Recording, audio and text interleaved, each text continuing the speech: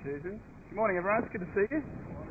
My name's David, and today we're still in the Jesus Is series. So a couple of weeks ago, Bruce kicked us off, and he looked at Jesus' life. Last week, Simon looked at the idea of Jesus being hope, and today, I guess I want to look at the idea of Jesus being thirsty, or someone who meets our thirsts, our deepest needs, our longings, our desires. And to help illustrate, and just to get us off to a start, I want to examine a couple of cultural artefacts and creeds. The first is a can of Sprite. So, who knows the motto of a can of Sprite? Image is nothing. Thirst is everything. Then what do? Obey my thirst. Do we know it?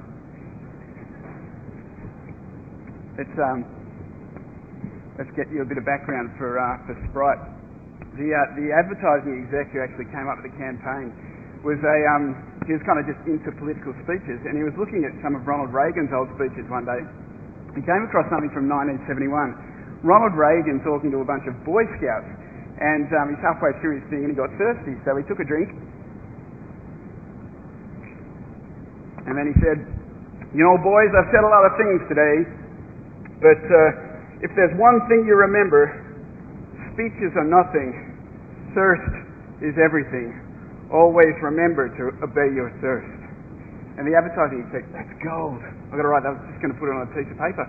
3 weeks later, Coca-Cola came calling, and they were looking to kind of reinvigorate and reinvent Sprite.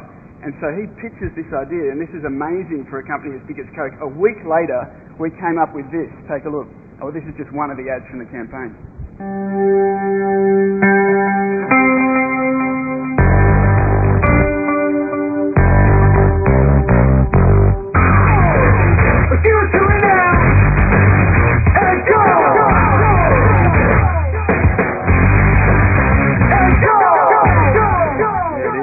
Obey your thirst. And I think they've really tapped into something that's deep within all of us, right? That we have these thirsts, these longings. And so, you know, you see it all the time. People do obey their thirst. They drink up what everyone around them calls love. They drink up what everyone calls happiness. They try and find meaning and significance as defined by the media or the arts. So here's another one. If you've been on a ferry and you've been into the quay lately, you've seen on the NCA the motto for the Biennale for 2014, "You imagine what you desire." That's a quote from a George Bernard Shaw play, actually. You imagine what you desire. So, you know, you create in life based on what's in here, what's inside you. Or more locally, if you've seen the Gypsy Lady parking around your Boyd Charlton pool, peace has a future. And where do you find it? It's within us all. You know, it's in our thirst, our desires. Somewhere in there. I don't really know what they're talking about, because there's another creed of our culture, another refrain that we hear. So we know that there's these things in us, right? These thirsts and desires that we have.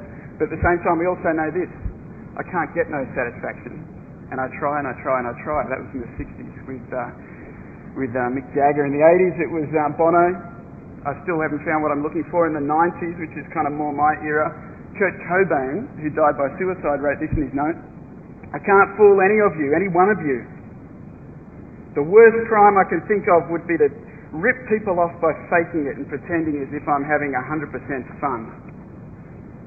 And Princess Di famously said, "You know, being a princess isn't all it's cracked up to be." We have these thirsts, and yet we have these longings, these dehydration. And so that's what we want to speak about this morning. You might not have realised it actually, but the Bible is drenched in water. In Genesis 1, before any matter comes into existence, God is hovering over the waters by His Spirit. And of the 6 verses that describe Eden in Genesis 2, 4 are dedicated to talking about the shimmering rivers that crisscross the garden.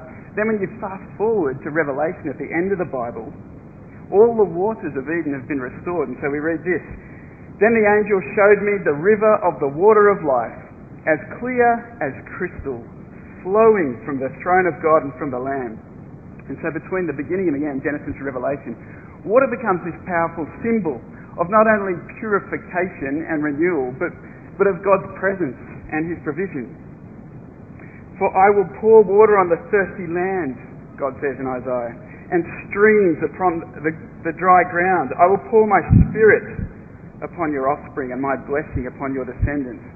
And so thirst actually becomes emblematic of our great need for God himself. As the deer pants for streams of water, so my soul pants for you, says the psalmist. But not everyone's as clear-minded as the psalmist in the scriptures about the source of their thirst. And so we meet again and again in the Bible these humans who are very familiar actually to people like us, who seem so, familiar in their attempts to quench their longings with everything but God's living water. And we met one today in the passage that Susan read for us in John's Gospel, and so that's where we're going to spend most of our time this morning. And although we're only given a few key details, it's not hard to imagine her backstory. So, point one, the problem with obeying your thirst. Now, the problem with obeying your thirst is that it leads you down an enslaving path, actually, to idolatry.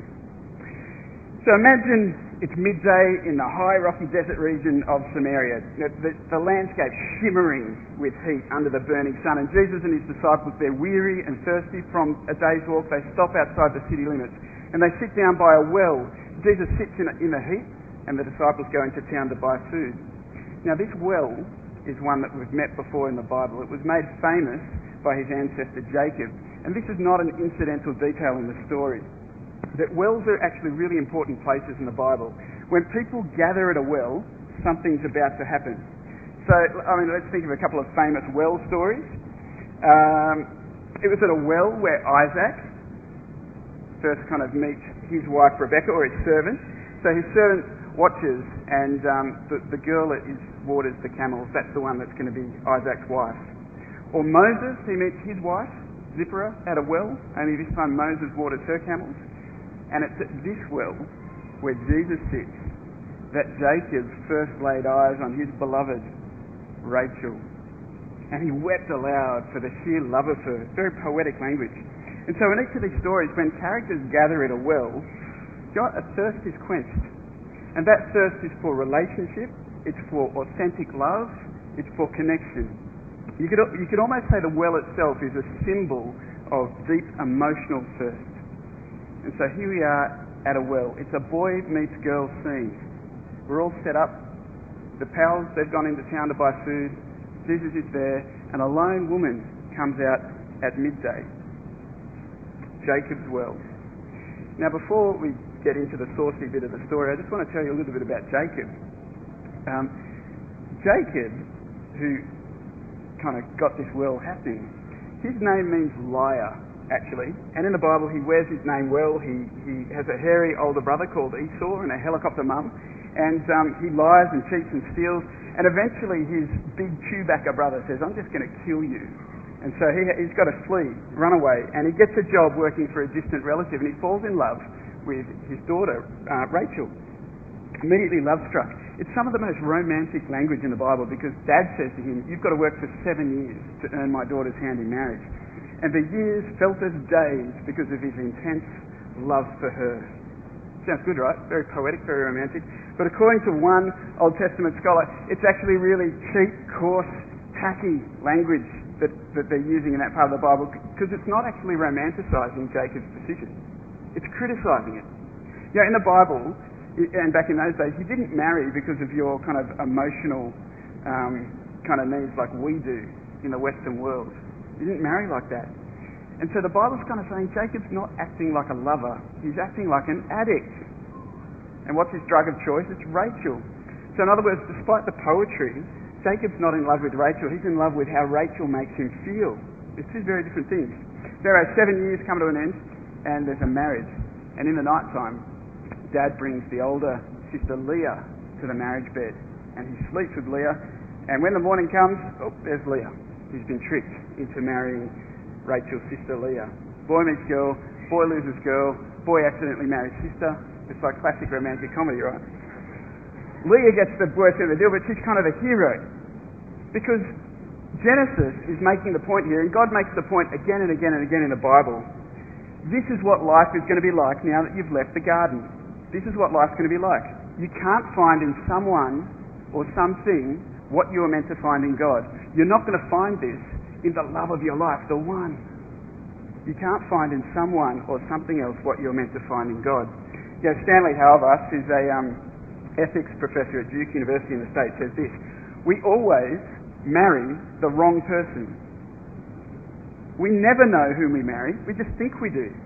Or even, if we first marry the right person, just give it a little while and he or she will change. Yeah, you know it. For marriage being the enormous thing it is, means we are not the same person after we've entered it. The primary challenge of marriage is learning how to love and care for the stranger to whom you find yourself married. In other words, he's telling us something the Bible's been telling us for years, thousands of years. But every romantic comedy fails to mention this. In the morning, it's always Leah. In the morning, it's always Leah, right? You can't find in someone or something else what you're meant to find in God. And so for Jacob, he was a love addict. Anyway, that's background, because we're going to meet another love addict at the same well. It's a place of unexpected encounters, a symbol of deep emotional thirst. A boy meets girl scene, Jesus is alone, and out from the town comes a woman. It's midday, very hot. It's strange. It's the first thing we need to notice about this woman, because most of the women, apparently, we understand, would go and do the water thing early in the morning or late at night in the cool of the day. It was a very social time, so they shared the load, the physical load, and they also shared their friendship and that kind of thing. But this woman's not with the other women. She's a loner. We need to ask the question, what's going on? And there's some clues in the text. She's had a bunch of husbands. Maybe some of the women who are part of the bigger group have had their marriages wrecked by this woman. In any case, she's arranged her life to have as little human contact as possible. And so even this trip to get water is carefully timed. So no one in their right mind goes in the middle of the day, in the hottest part of the day in the desert, to get water. It's shame. I don't know if you've ever considered shame very much, because to be ashamed is to expect rejection not because of what you've done, but it's because of who you are. Okay? So when you're guilty, there's a solution. You can say sorry, or you can make amends, you can repay. But when you're ashamed, well, how do you fix that?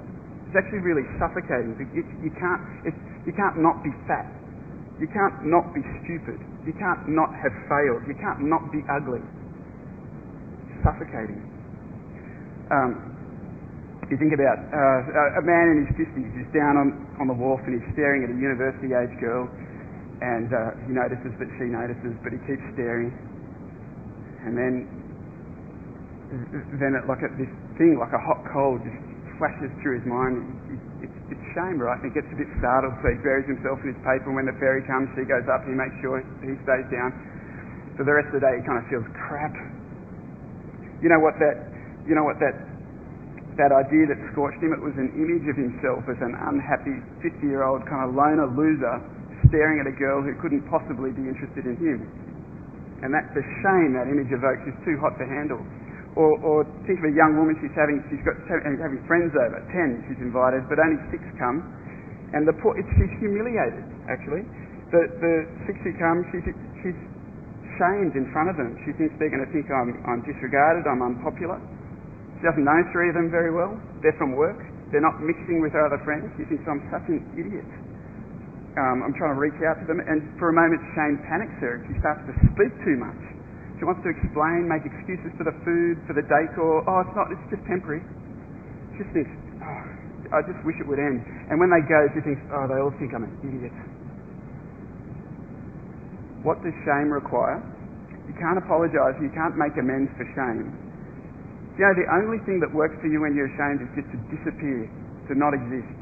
That's why we say, just could have died. You said that? Or I just wished that a floor would have opened up and swallowed me up. That's the only thing that works for shame. And I think historically in the West we've been better at guilt than shame. So, we've been a nation of laws and kind of a strict moral code, and when you violate laws you're guilty. But I think we're moving, actually. So I'm part of a generation that doesn't agree that there's a fixed moral code. So I think the people that I'm friends with don't feel guilt with the same sharpness that we feel shame. Do you know what I mean? We still do things that are wrong, and we still know they're wrong. And in particular, we do things that are wrong with our bodies. So we're awash in a sea of sex and sensuality, and so, pornography, premarital sex, promiscuity, abortion, homosexuality, sexual abuse, eating disorders. It's all kind of body stuff. It's all tied up with shame. But I think because of that transition from a guilt culture to shame culture, we experience shame more, but we don't know what to do with it just yet. And I think as Christians, we kind of know more what to do with guilt at the moment. It's not because the gospel doesn't say anything about shame, it does. But I think we just haven't done that well. And so I think maybe to many people the gospel hasn't sounded as sweet as it really is. In any case, this woman, she's trying to isolate herself. She doesn't want to be around people. And her isolation strategies have worked up to this point until she finds a parched traveller sitting at Jacob's well. And all the cultural clues tell her this guy's a Jew. She thinks, well, that's good. There's probably no chance of an interaction. But in any case, she keeps her head down and dips the bucket and does her thing. Then he says, will you give me a drink? She's thinking, what? You're a Jew and I'm a Samaritan woman. How can you ask me for a drink? I mean, the thought of a Jew and a Samaritan sharing a water cup, that was one thing, but apparently Jewish men went out of their way to make a show of avoiding women of any race. So it's a big deal. And the man says, if you knew the gift of God and the one who asked you for a drink, you would have asked him and he would have given you living water. He says, just like he's describing the weather. It's hard to describe what's stranger, actually, the fact that he said something about living water, or the fact that he's talking to a woman in this boy meets girl scene without any hint of lust or desire in his voice. And normally she can tell pretty quickly what men are thinking, but this guy's an enigma. And she says, sir, you've got nothing to draw with and the water is deep. How are you going to get this living water? He says, everyone who drinks this water will be thirsty again, but whoever drinks the water I give them will never thirst. Indeed, the water I give them will become in them a spring of water welling up to eternal life. She's thinking, this guy's crazy, right? Delusional. Could be homeless. She should just say, okay, I'm going back now, have fun at the well. But she doesn't. There's something going on between them. So she plays along a bit longer. So she says, sir, give me this water so that I won't get thirsty and have to keep coming here to get water.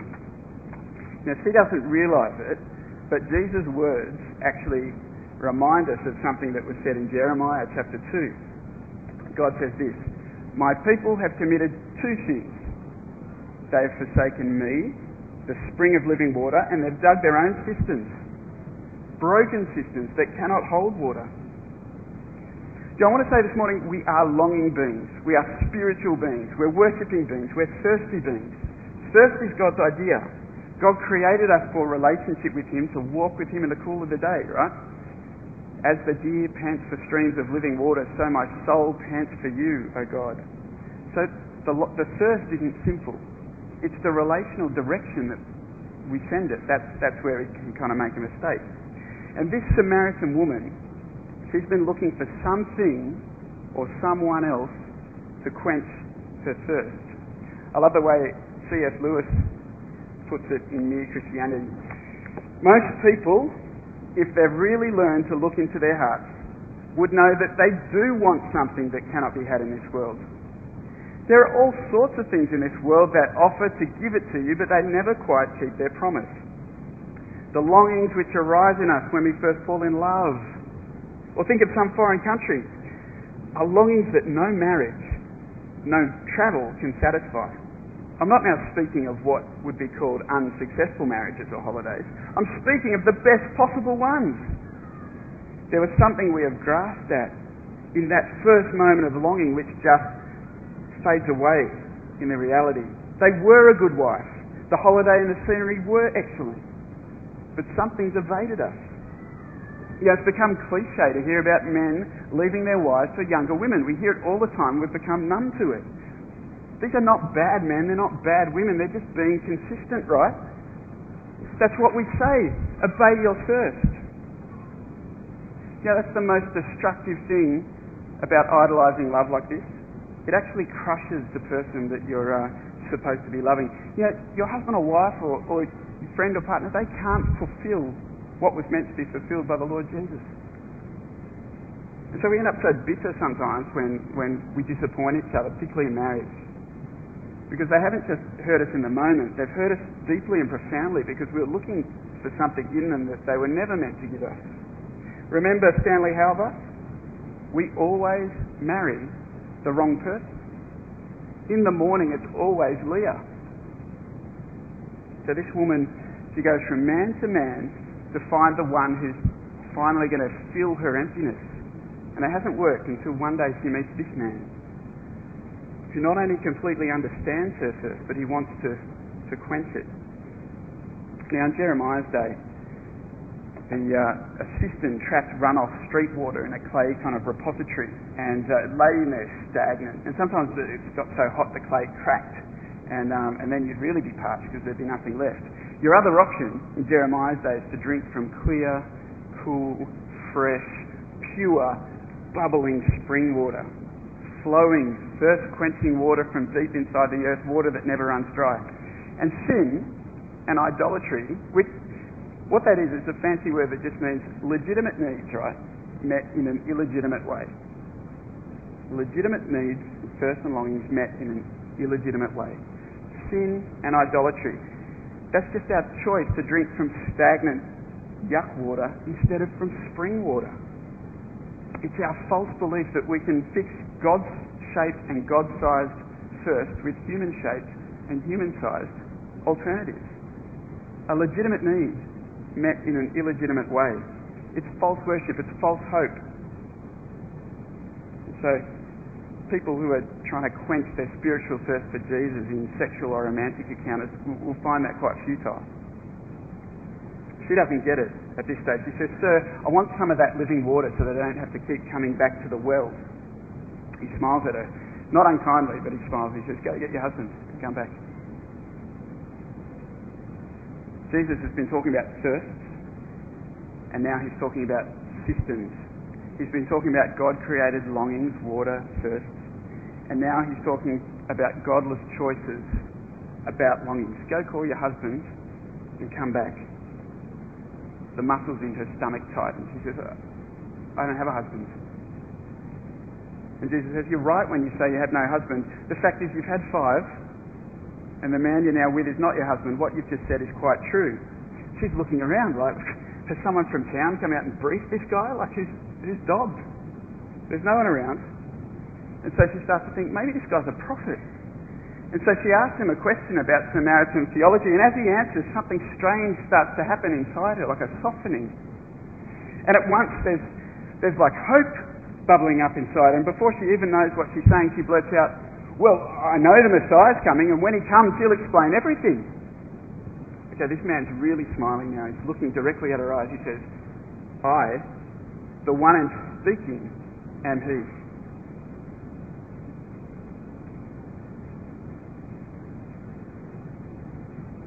It's a boy meets girl scene. The romantic well scene. But she doesn't just meet another man. She meets the great husband of the church itself. You know why Jesus is different to the 5 men that she'd been with, and why he's so different to me in my marriage? Because he's the one I'm to look to as a husband. Let me read to you what it says about Jesus in Ephesians 5. "Husbands, love your wives just as Christ loved the church and gave himself up for her." And gave himself up for her to make her holy, cleansing her by the washing with water through the word, and to present her to himself as a radiant church without stain or wrinkle or any other blemish, but holy and blameless. This is a profound mystery, Paul says, but I'm talking about Christ and the church. However, each one of you must also love his wife as he loves himself, and the wife must respect her husband. That's a famous passage, but that points us to the great husband that this woman meets at the well. The husband who understands her thirst and is able to quench her thirst because he lays down his life for her thirst. You know, when this woman met Jesus at the well, she met a thirsty person, dehydrated from the midday scorching heat. But when we meet Jesus on the cross, we meet a Jesus dehydrated spiritually because of the undiluted wrath of God. You know, as Jesus hung there, the scripture says, in order for the scriptures to be fulfilled, Jesus said, "I thirst." And the Roman soldiers, like the Samaritan woman who were around, thought, well, that's fair. He's being crucified. So they got a sponge and they dipped it in wine vinegar and they put it on a stick and they raised it to his lips. That's not what Jesus meant. The psalmist says this, I'm poured out like water, talking about Jesus that day. All my bones are out of joint, my heart has turned to wax, it has melted away within me. My strength is dried up and my tongue sticks to the roof of my mouth. You lay me in the dust. They put gall in my food and gave me vinegar for my thirst. When Jesus hangs there and says, I thirst, he says, I'm thirsty for you because I know that you thirst. This is my life for your life. I will take your shame and I will take your thirst. And it will end with me. And in his death we get the cool water of the favour of God. He was laid in the dust of the earth so that we could have our thirst satisfied. Jesus is the only one who will satisfy you when you find him. All other gods, all other idols will enslave you. And in the midst of our barren, desert, spiritual thirst, we hear the words of Jesus to this thirsty woman. If you knew the gift of God, you'd ask him for a drink of living water and your thirst would be satisfied.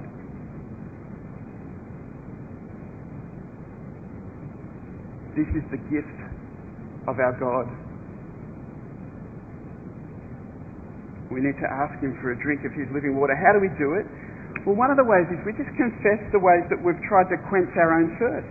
So the wells that we've tried to dig ourselves, that we're drinking from, that only make us thirstier. Because unless we see where we're drinking now, we'll never find the living water. You know, Jesus' invitation to the woman is this: you go get your husband and come back to me. Go get your husband. He can't fulfill you. I fulfill you. Go get him, bring him back to me. And by the way, you can't fulfill him. You both need to be here. That's his invitation to us. Go get it, whatever it is for you, and bring it to Jesus. Because it can't give you what Jesus can give you.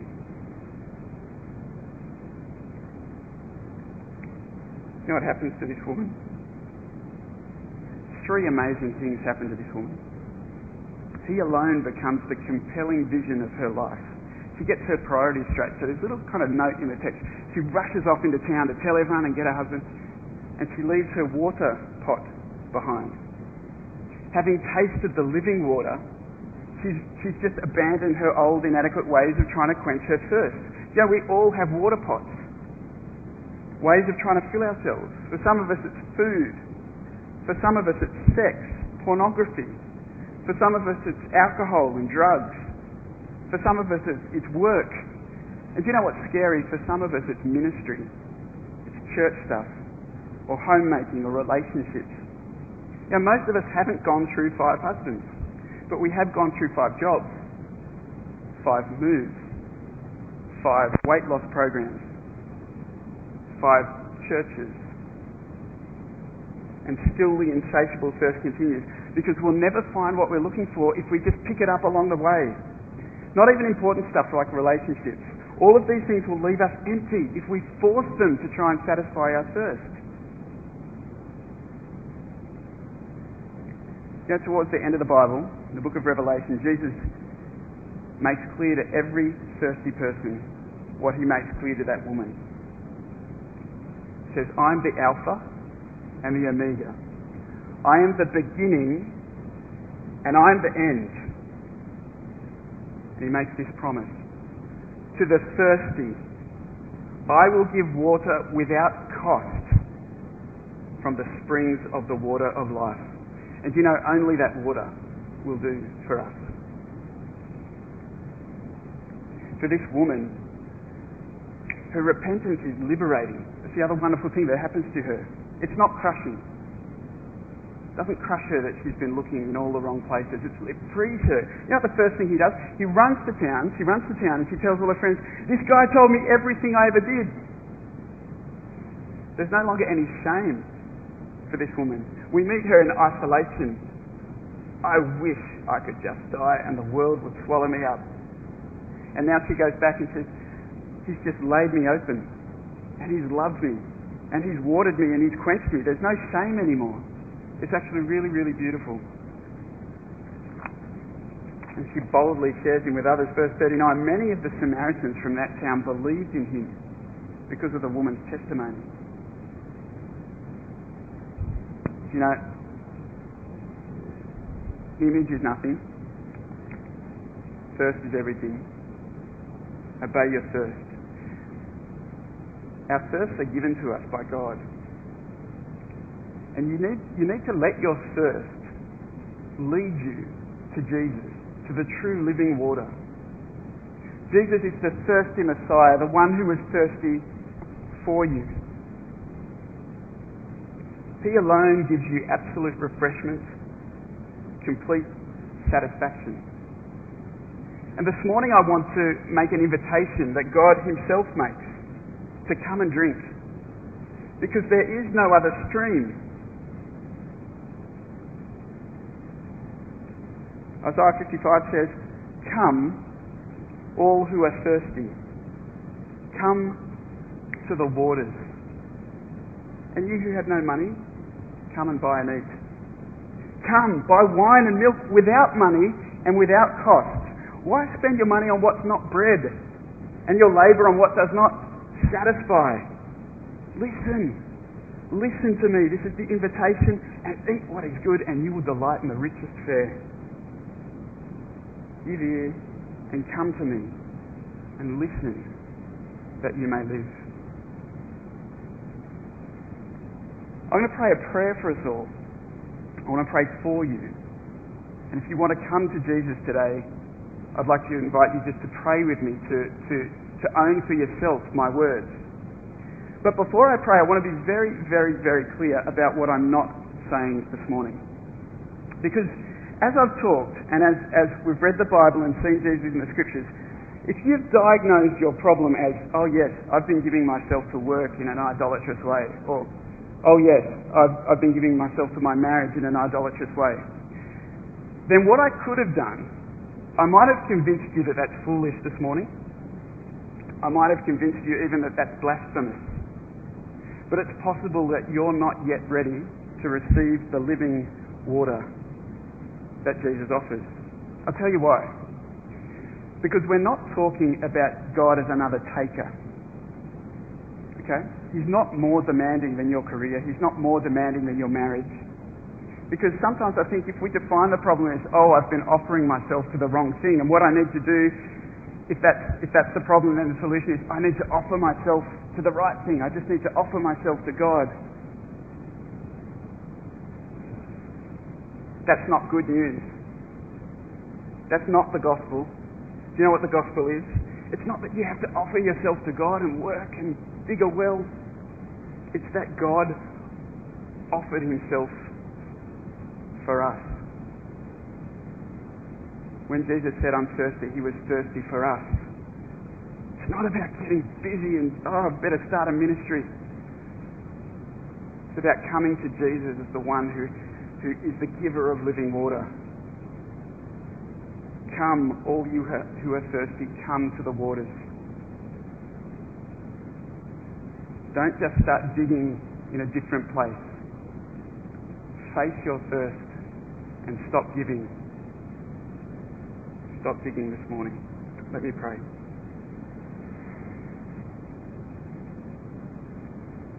Father, when Jesus met the Samaritan woman, He said, if only she knew who she was talking to, He would have asked Him for living water. And that water would have welled up in her to eternal life. This morning we've seen Jesus in the Scripture. We've seen that Jesus doesn't take, but He gives, and He gave His life for us. He was thirsty so that we didn't have to thirst after anything that's empty or dehydrating anymore. Father, this morning we come to Jesus as the source of living water, that we may live. Amen.